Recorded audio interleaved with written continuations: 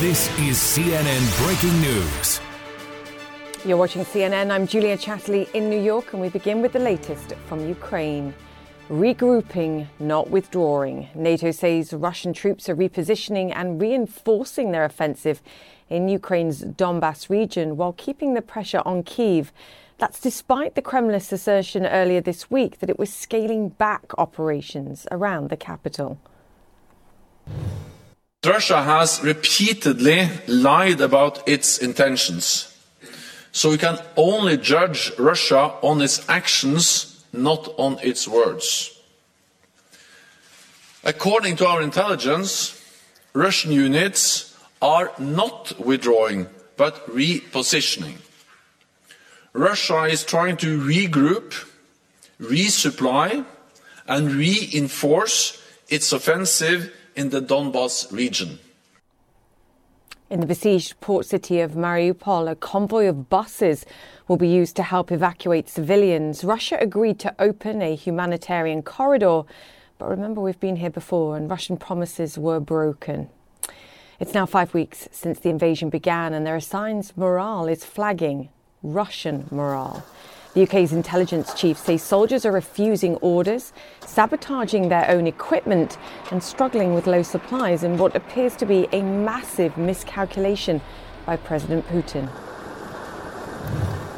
It increasingly looks like Putin has massively misjudged the situation. It's clear he's misjudged the resistance of the Ukrainian people. He underestimated the strength of the coalition his actions would galvanise. He underplayed the economic consequences of the sanctions regime. And he overestimated the abilities of his military to secure a rapid victory. Meanwhile, Ukrainian forces have retaken the town of Sloboda, about 12 miles from Chernihiv, where the Russian military is trying to surround the city. A bombed Russian tank was left ablaze.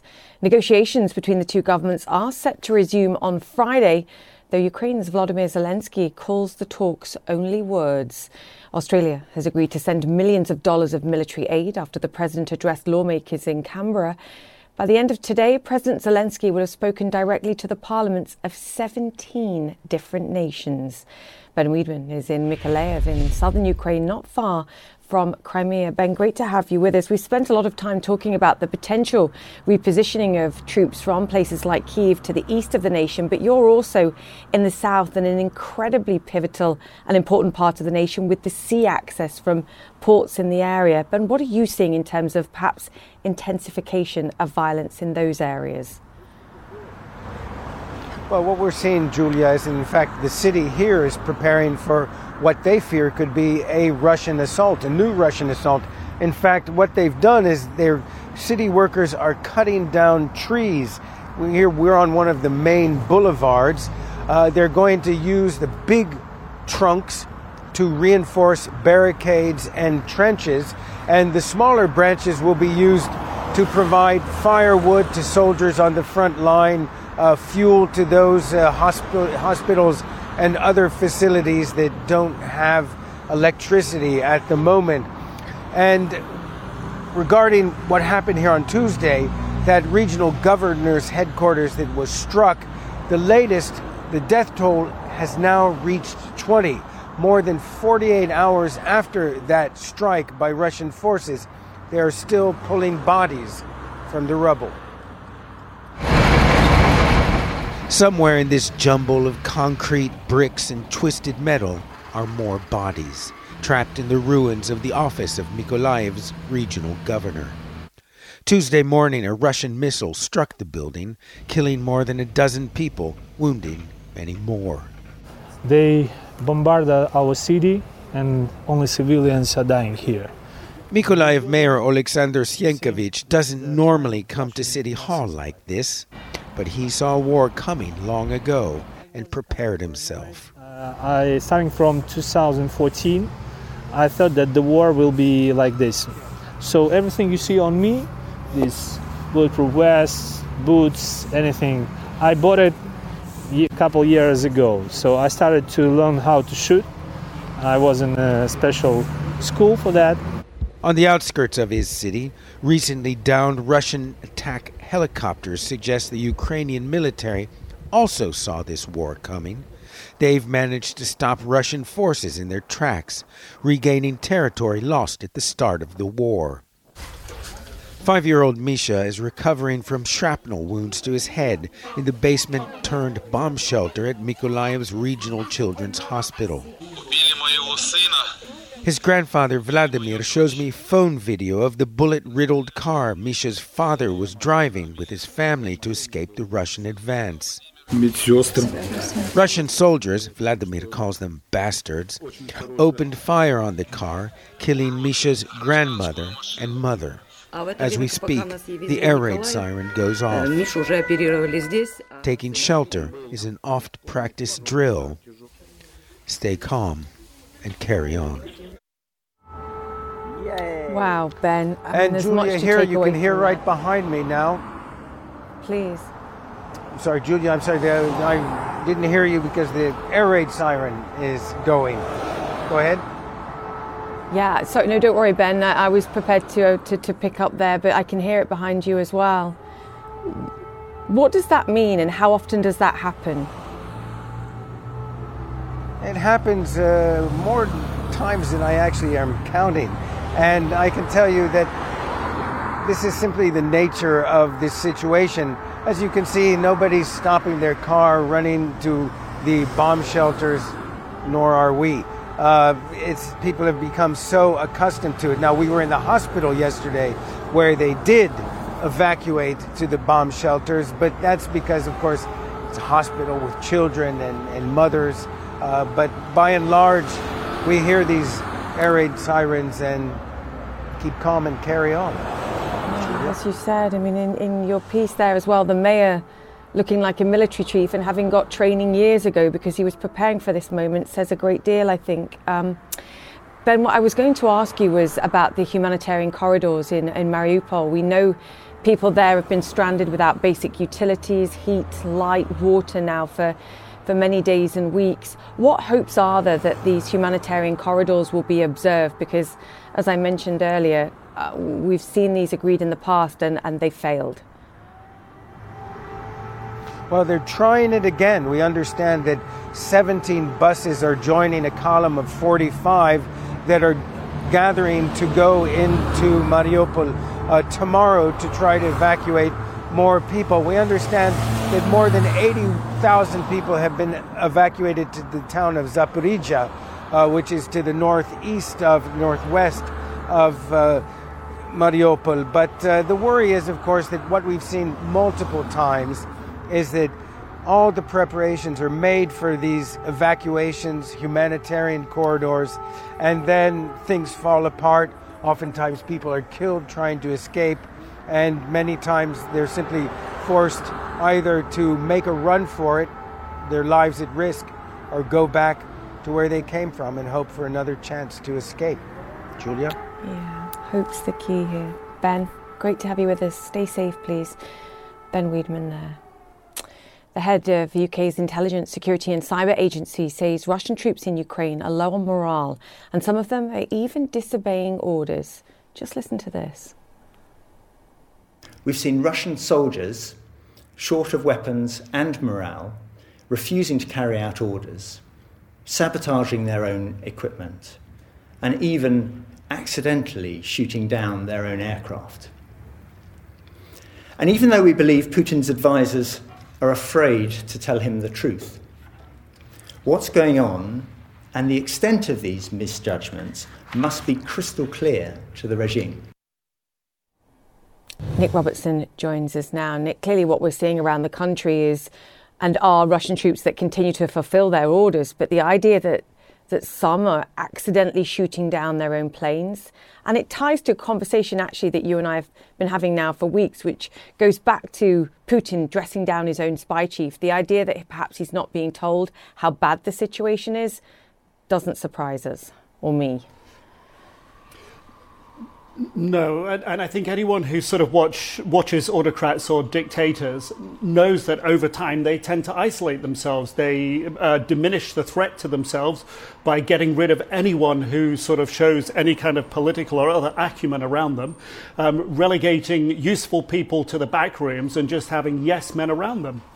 And ultimately, you arrive in a situation like this, where misjudgments are made. The worst thing for an autocrat is just to have somebody who's standing there and saying yes. And President Putin is paying the price for it now. The Russian people are paying the price for President Putin's mistakes. Although perhaps they don't realize it because his propaganda denies that. But it's evident to the rest of the world. And I think what's evident as well to people like Jeremy Fleming, the head of UK's GCHQ, the equivalent of the US NSC, if you like, that's apparent to them, is that Putin, not only what he's saying, it's now apparent within the upper echelons of government within Russia, but it's also apparent to experts in governments around the world that Putin is not making good and smart and well-informed decisions, and therefore that sort of raises the stakes on what other decisions he may make.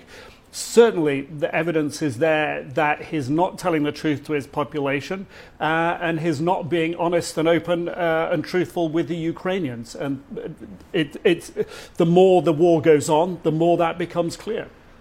Yeah, you have this image of him isolating himself professionally and socially, but we were just showing those images of those long tables as well. It's a physical isolation that he seems to be operating as well and has done for many weeks. Nick, thank you. Nick Robertson there. Now, sources tell CNN that US President Biden is considering the largest ever release of oil from the US strategic reserves to help address rising energy costs and the inflationary shock exacerbated by the Ukrainian war. The president expected to update Americans on his crisis policy later today. Reports say he's considering the release of some 1 million barrels of oil each day for several months. Oil falling on the news today, both Brent and US crude down by around 5%. Context, however, is everything. Both Brent and US crude still up by more than 60% year to date and still near levels they were trading at last week. What would truly be a game changer, of course, is if OPEC decided to pump more. OPEC Plus oil ministers meeting today, but stuck to their policy of boosting supplies only modestly. Claire Sebastian back with us. Claire, put that oil release that we're expecting to hear from the president into context. And the problem for me is that it's just temporary. It's not a persistent release of oils coming onto the market, and all the oil market reacts to that, or doesn't. Right, Julia. I mean, prices have fallen today based on that expected announcement, and it is unprecedented in scale. I think it's worth pointing out 180 million barrels is the number that a lot of analysts are throwing around today. That would be the largest ever release from the Strategic Petroleum Reserve that the US has. That speaks to how critical the US thinks this crisis is. It speaks to the fact that they perhaps did not expect OPEC to do anything in terms of accelerating its production increases today. And it would have an impact, even though it's short term, it would have an impact. Commerzbank said today that if that happens as expected, the oil market would no longer be undersupplied in the second quarter and in fact would even be oversupplied in the third quarter, according to the IEA forecast. So that is significant. Significant also, as I mentioned, because of the tension with OPEC Plus, which met today, which didn't change its scheduled production increases for May, unwilling perhaps to do anything to bring down prices, even as the US is working in itself to bring down prices. So a very interesting tension. But again, this would be unprecedented from the United States if President Biden announces this as expected today.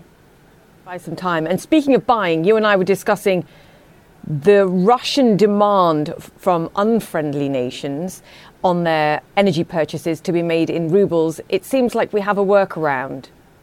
Yeah, they seem to have walked back this demand a little bit. I mean, they're not presenting it as having walked it back, but there was a readout from Germany yesterday of a conversation between President Putin and their Chancellor Olaf Scholz, which apparently Putin said that what would happen would be that this law, which would be enacted to force, as they had said, unfriendly nations to pay for gas in rubles, that would not apply, he said, to European partners, according to this readout, that they would simply be able to pay euros as usual to Gazprom Bank, which would then funnel rubles to Russia. This was backed up today by Kremlin spokesman Dmitry Peskov, who said that de facto nothing would change for Russia's gas clients, that they would simply be able to buy rubles, he said, in the currency that they currently pay for gas in. So I think, look, Olaf Scholz said according to this readout that he hasn't agreed to this yet, that he wants to see it in writing. Russia has promised that the sort of concrete proposal on this will be coming, quote, soon. So I think we do need to see that because it is still a little unclear exactly how this workaround is going to work. Yes. And those that say that the sanctions don't go far enough and that there are still unsanctioned banks that allow this kind of financial transaction currently have their head in their hands, because this is exactly the problem and goes back to Europe's energy vulnerabilities we were discussing yesterday. Claire Sebastian, thank you. OK, straight ahead. Amazon, primed to lend a helping hand in war-torn Europe, how the e-commerce giant transformed a logistics hub into a bustling centre for humanitarian aid. That story and more next.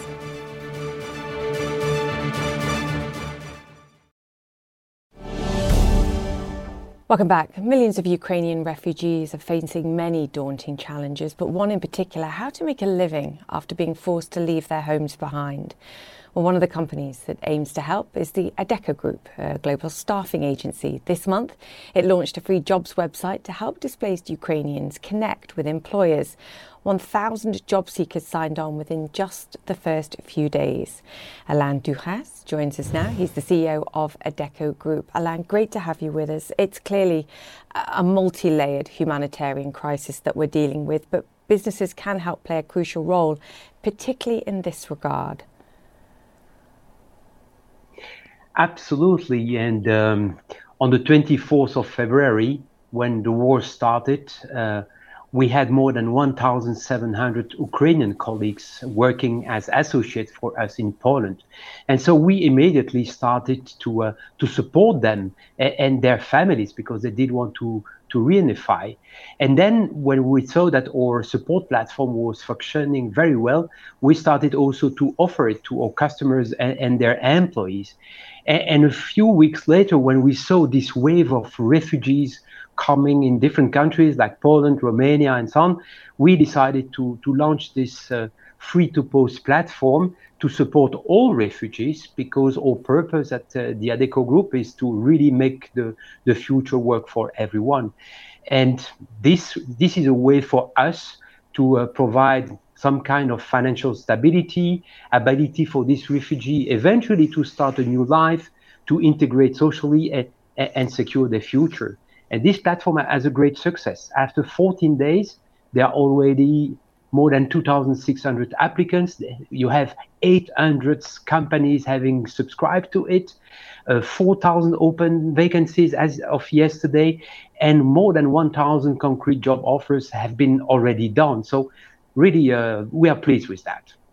Yeah, I mean, it's a drop in the ocean in the scale of what 10 million people, in this case, displaced, 4 million people having left. But I guess you have to assume that actually this is early days. In the short term, people are just dealing with getting where they're going, the basics like food, blankets, the job requirements and offers come later. So do you expect this to probably exponentially rise over the coming weeks? That's what indeed we expect for sure. It depends also how this situation will develop, because many of them would love to come back to their country. Sure. And so that's why they are in a kind of waiting situation. But going forward, and even to, let's say, to also occupy your mind, it's a good way to work. And this platform allow them to get some work. So we are very happy. And yes, indeed, you see already the figures after 14 days. So we expect this platform to grow exponentially. Yeah, and you raised such a great point that the hope for many of these people is that they can go home and go back to the jobs that they had before. So you're dealing with that fact as well. Just talk to me a bit about the platform, because it's not just about jobs matching between employers and potential employees. You offer things like training modules, curriculum building, counselling, reskilling help as well. I mean, these are all critical elements for all workers, never mind for these refugees, but you are helping them in many other ways perhaps too, if they should require it and want it. Absolutely. First, this is a free-to-post platform, so it's not, as such, it is not an Adecco platform, so we don't take any revenue advantage of this platform. But on the other side, we make sure that every single applicant receive a good advice regarding the way he or she has written the curriculum vitae, the curriculum vitae, the motivation that he or she has. We are really also advising the companies to offer training, upskilling, reskilling, because these people have benefited from education, from training in their countries, but sometimes they need some kind of upskilling or light reskilling to be able to perform the duty in a new environment. And that's why we propose also through this platform, so that as soon as possible they can get a job and secure in a certain way their future and integrate socially. What kind of sectors are you seeing job offers in? I saw administration, hospitality, even healthcare. I mean, I'm assuming people like doctors and nurses have remained to help those who they can in the country. But even in that sphere, for those that perhaps have been displaced and are moving to other countries, whether those skills are acknowledged, even if basic caring skills are transferable clearly wherever you are. Yeah. What we see is, first, from the company sides, 90% of the subscribing companies are coming out of Europe, but we have also companies from the US, from New Zealand, even Australia. Then when we look more at the applicants, we see that, yes, for 85% they are women. That's normal because of the situation we know for Ukraine. But 30% of them have skills in administration. 18% of these applicants have application experience in social care, and 7% in logistics. So we are also trying to deal with this present skills and competencies and see where they can be applicable. Sometimes with a light upskilling, reskilling, you can also put them at work in other areas, and that's what we try to do with this platform. I mean, we should be clear as well to our audience. You have previous experience in dealing with this kind of issue, from refugees created from Iraq, Syria, Afghanistan too, and matching them to jobs and to roles in countries, European, as you mentioned, France, Italy, Greece and the UK. Are these the ones that perhaps are best set up to offer roles to refugees, to get them started, to get them the training that they need, perhaps even the language skills? Or is it wider than that across Europe? What's your experience? There are all, in the vast majority, in our experience, there are three major obstacles that both refugees, companies and us have to circumvent. The first is always the language, because if you work in a country or in a region, for many jobs, you need to master the local language. So that's the first obstacle.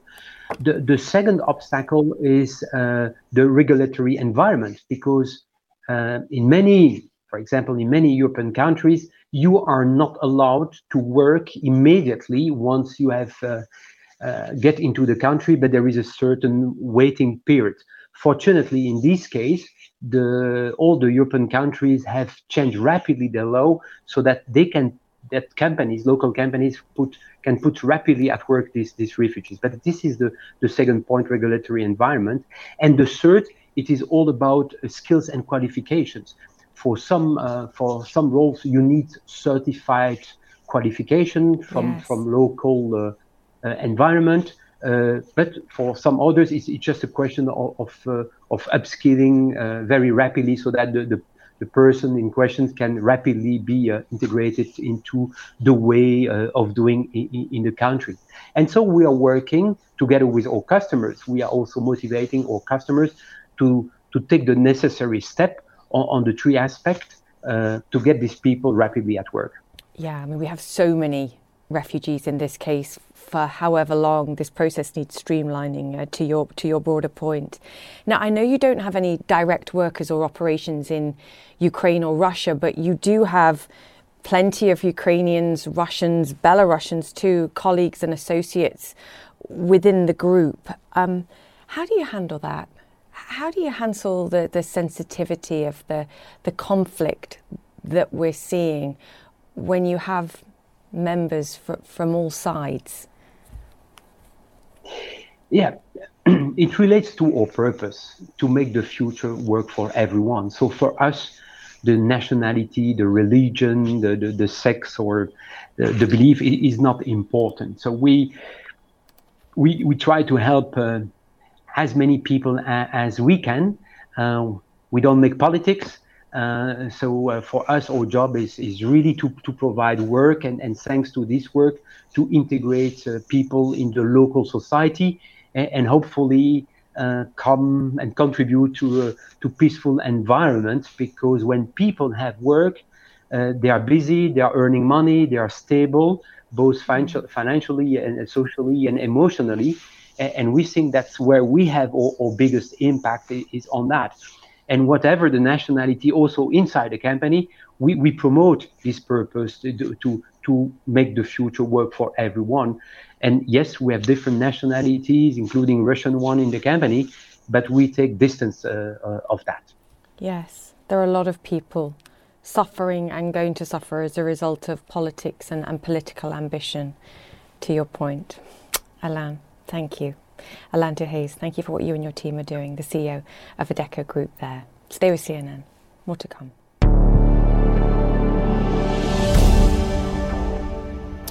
Welcome back. A convoy of 17 buses is on its way to help evacuate residents still in Mariupol. Ukraine says Russia has agreed to an evacuation corridor for the city, which has been devastated after weeks of intense bombing. But days after Russia claimed it would drastically reduce military activity, Ukraine says Russian forces may be regrouping in Belarus. The Pentagon and NATO say around 20% of Russian forces targeting Kyiv are repositioning, with some heading to Belarus. Meanwhile, US officials say Russian President Vladimir Putin is being misinformed by his advisors over how badly the Russian military is performing. And we've actually just heard from President Putin himself, doubling down on his insistence that countries pay for Russian natural gas in rubles, not euros or dollars, as the contract says. And he said he signed a decree that starting tomorrow, April 1st, countries who do not pay in rubles from Russian bank accounts will face consequences. Nobody gives us anything for free, and we are not about to be charitable. So active contracts will be suspended.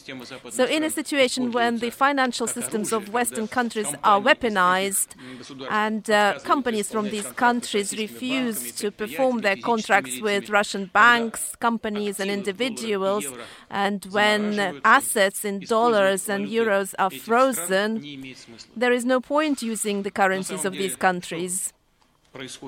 What is happening? What has happened already? We have supplied our resources, gas in this case, to European customers. They have received it, then they paid us euros, and then they froze these payments. So in this case, there is every reason to believe that we supplied some of the gas to Europe for free. So that would be consistent, I believe, with what we were discussing earlier on in the show. You make the payment to an unsanctioned Russian bank in euros or dollars. It's then converted to rubles and then paid to Gazprom. So we'll have to get further details. Remember, the Germans said they wanted to see this in writing in order to agree to it. So any further headlines on that, we will bring them to you. For now, the scale of Europe's refugee crisis is staggering, and it's growing by the day. New figures show more than 4 million Ukrainians have fled their country during the now 5-week-old Russian invasion, many of them leaving with few possessions and very little chance of, at least in the short term, returning to their homes. Amazon is one of the many global companies using its technical and logistics know-how to get help to these people. In just 10 days, Amazon took 5,000 square meters of warehouse space in Slovakia and transformed it into what the company calls its largest humanitarian aid facility ever. Amazon CEO Andy Jassy tweeting just last week, first shipments of critical supplies just arrived at a fulfillment centre in Slovakia we've converted into a humanitarian aid hub. This will get help charities need and needed items to Ukrainian families faster. The centre is one of a number of programmes launched by Amazon to help people in the region, including employment support for refugees and technical support for humanitarian groups. And Jay Carney joins us now. He's Amazon's Senior Vice President for Policy and Press. Jay, always great to have you on the show. Let's talk about that fulfillment facility in Slovakia. It's huge. and it's getting help directly to where people need it.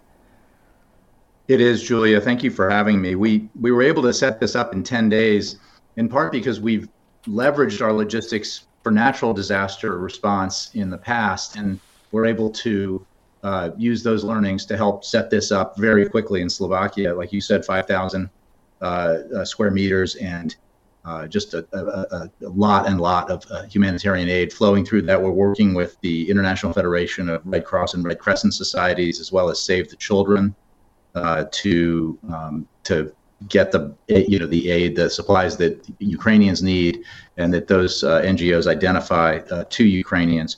I can also tell you today, we haven't announced this until this moment, but we launched a second humanitarian aid hub in Poland this week. It's a facility almost as large, 4,500 square meters, and it's a space that's now ready to prepare and deliver millions of relief supplies to refugee camps through the same partners on the ground that we've been working with. So, this is an opportunity where, because of the logistics capacity that we have, we feel like we can be part of the solution now with this awful refugee humanitarian crisis in Europe. Wow, so you've now got 2 of these hubs. And just to be clear, because I know people will be wondering, you set these up at Amazon's own expense? Oh, yes, completely. And we are donating millions of supplies directly from Amazon, as well as making, I think we've now donated more than 12 million just in cash donations to more than 100 relief organizations. So the supplies, there's no profit involved here. It's all direct relief. Thanks, Jay. And just to be clear on what you're providing as well, it's classic Amazon model. You're working backwards from what refugees in the moment require, working out what you have, what you don't have, finding those supplies if you don't have, packing them up and getting them to where they're needed as fast as possible. That's right. And we needed those hubs in Slovakia and now in Poland so that we could position the aid as close as possible to where the refugees were and where they're flowing into. So, that allows us to get the products, the supplies that we need to those hubs and then to the people who need them, working with NGOs who know what they're doing. We're also providing opportunities for customers in our European sites to make donations through wish lists, supplies that NGOs have identified that refugees need.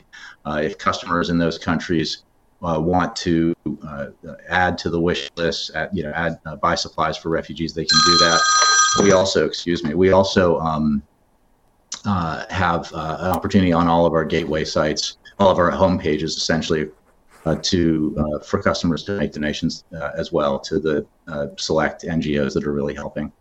Can you tell me? Can you put a level on how much, in terms of value, you've received in terms of donations from Amazon customers so far?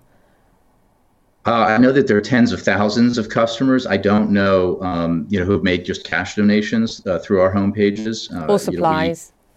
Well, they do. Yeah, so we know tens of thousands have made cash donations. Thousands also have given supplies through these wish lists. And we do that in our sites in Europe because we want to make sure that the products they're selecting are located close to the refugees themselves. So we're also leveraging our AWS, our cloud service provider company, technology assistance to NGOs that need it to help them, in this critical time with information flow and data flow, and to help also with the effort to sustain internet connectivity for those humanitarian relief organizations and others that are working on the ground to help in this crisis. Yeah, I was going to go there next because obviously Amazon Web Services is such a huge part of the broader business as well. I believe you've also been playing a role assisting with cybersecurity threats. I just wanted to ask you sort of what you've seen over the past 6 weeks in particular, and can you give us any sense of whether that's state actor involvement that you're witnessing? What can you tell us on that front? Yeah, I know that there's been a lot of activity. Julia, I wish I could be more helpful on this, but I can't say authoritatively whether it's state activity. But as others have reported, there's been, there have been cyber attacks and we are able to help with lend our expertise as we always have in these situations to government authorities to help combat them. But I can't identify the culprits myself. No, don't worry. I have to ask. I was expecting that response. Sure. Talk to me about the Welcome Door initiative too. I believe it's also already available in the United States. It's going to be global, or at least imminent in the United States and the rest of the world by the end of the year. And this is jobs for refugees. And just to be clear, it's not just about Ukrainian refugees. I know you've been doing it more broadly, but what can you tell me on this and how quickly this can be up and running too? Well, we signed the tent partnership. We signed on to that, which is to provide immediate support and address longer-term needs to Ukrainian refugees. We also launched Welcome Door, which is a program to provide refugees employed by the company with additional resources and support, because it's not obviously just enough in this situation when you're suddenly homeless and maybe stateless to just get a job. So it's free legal assistance, help, that legal assistance helping them on a path to citizenship. Ukrainian refugees hired by Amazon will have access to this, and we'll start launching it next month in the U.S. and then expand globally as the year progresses. So we're trying to the things that we have, the assets we have, the capabilities we have that we can leverage to help in this crisis. We're trying to do everything we can. The problem is huge, as you know. That's why I know. It's more than one government needs to help, more than one company, all these NGOs that are doing incredible work. It's just watching on CNN what's happening in Ukraine is just heartbreaking. I don't know if you know, but I was a reporter in what was then the Soviet Union in the early 90s, and I covered the collapse of the Soviet Union. I spent a lot of time in Ukraine covering the independence movement in Ukraine and then the independence of Ukraine. And seeing this is just awful and heartbreaking. Yeah, we were there at the same time, Jay. I feel exactly what you're feeling at this moment, I think. It's actually what I was going to ask you next. And I know you've, as a business, have suspended shipping products to Russia and access to Prime TV, for example. But something stood out to me, and I wondered whether it went back to precisely what you were saying in your experiences, and that is that Amazon and Amazon Web Services have no data centers, you have no infrastructure, no offices in Russia, and a long-standing policy of not doing business with the Russian government, quote. Jay, why all of these things? These were judgments made by our business leaders and senior leadership at the company a number of years ago about whether it was a wise course to take to do business there, to build infrastructure, to have, business with the Russian government. and I think the assessment then was that there were too many risks involved in doing that. And obviously now we look back on that decision and are glad that we made it. We're in a lot of places around the world, but we're not everywhere, and we make judgments about where we should and shouldn't be. Other tech companies are there.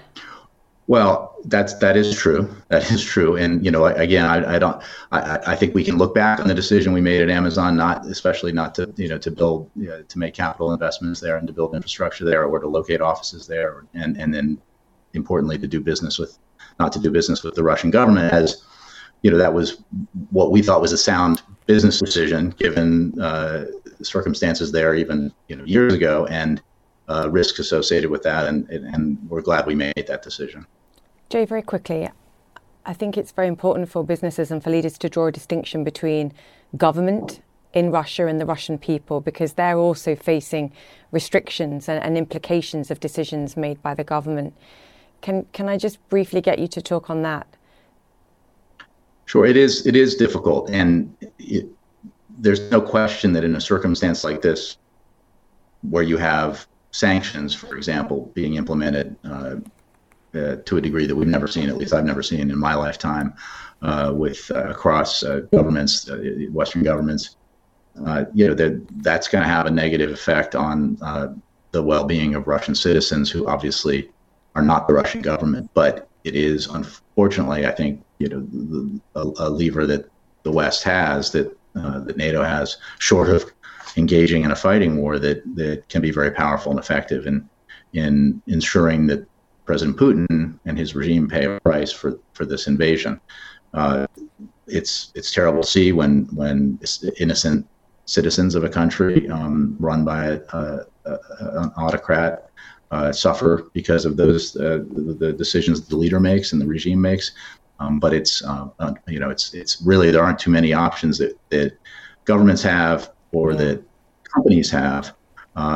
We try to make that distinction. It was part of our decision not to do business with the government, but as opposed to with citizens. But it's hard to differentiate, obviously, in a situation like this. Yeah, particularly at this moment. Jay, always great to chat to you. Thank you. Thank you for what you and the team are doing. There'll always be criticism that you're not doing enough, but I'm saying thank you.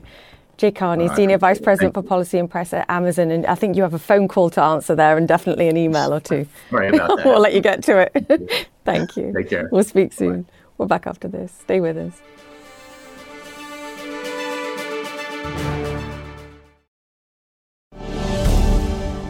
Welcome back. NATO is saying that Russian troops are regrouping and not withdrawing, saying that they are focusing on their offensive in Ukraine's Donbass region, as the defense minister said they would earlier this week, while keeping pressure, though, on the capital. CNN's Fred Pleitgen travelled outside Kyiv to get a closer look at the fighting and some of the destruction. His report contains some graphic images. Through heavily fortified checkpoints, we reach the edge of Kyiv at the suburb Irpin. Suddenly, on top of the artillery barrages, we hear gunfire. There we go. That's gunfire. Much closer, and we have to take cover. This is what it sounds like after Russia said it has scaled down its military operations around Kyiv. Even in the calmer moments, the big guns are never silent. This is the final checkpoint before you would reach the district of Irpin, but it's impossible for us to go there right now simply because it's much too dangerous. It's also impossible for the people who lived there to come back to their homes because there's still so much shelling going on and so much unexploded ordnance still on the ground. Irpin was heavily contested between Russian and Ukrainian forces as Vladimir Putin's troops attempted to push through to Kyiv. Now, the Ukrainians say they've pushed the Russians back, taken control, and released this graphic video of the aftermath. Buildings and cars destroyed, dead bodies still lying in the streets.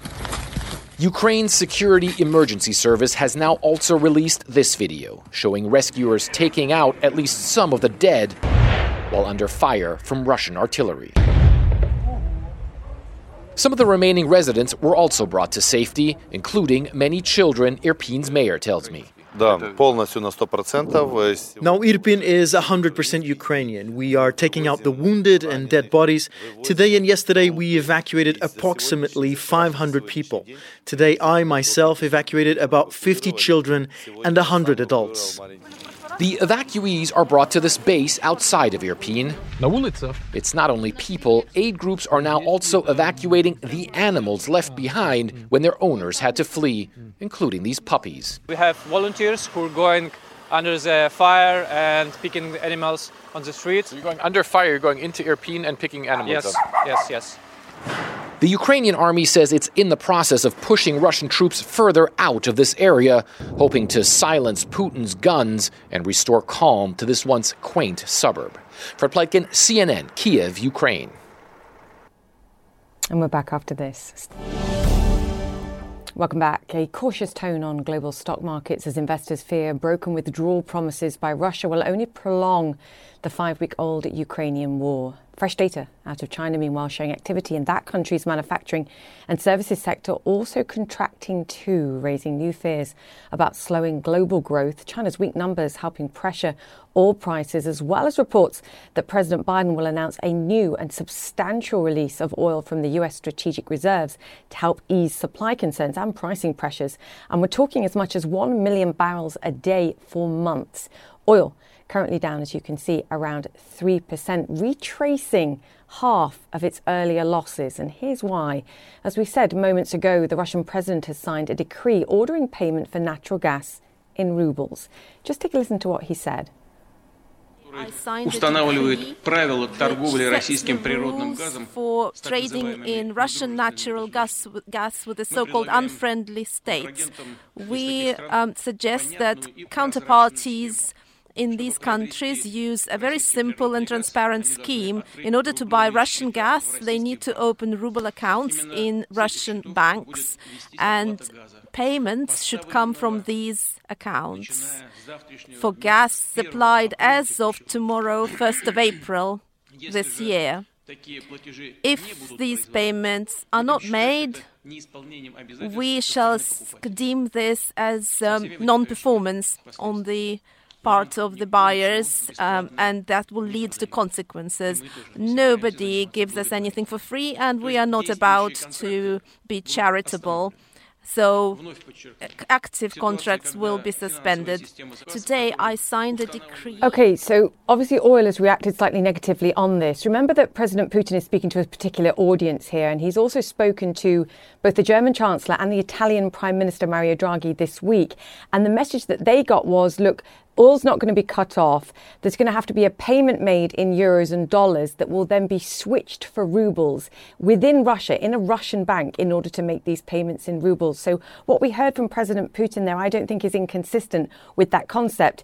Perhaps the biggest challenge is the timing on this, and that it has to happen from tomorrow, from April 1st. So that might be some of the concern that you're seeing in oil markets. But and beyond the logistical challenges of doing this, I don't think it's inconsistent with those contracts being obeyed. You make the payment for Russian energy in dollars or euros. That then gets converted into rubles, and then the payment is made to Russia.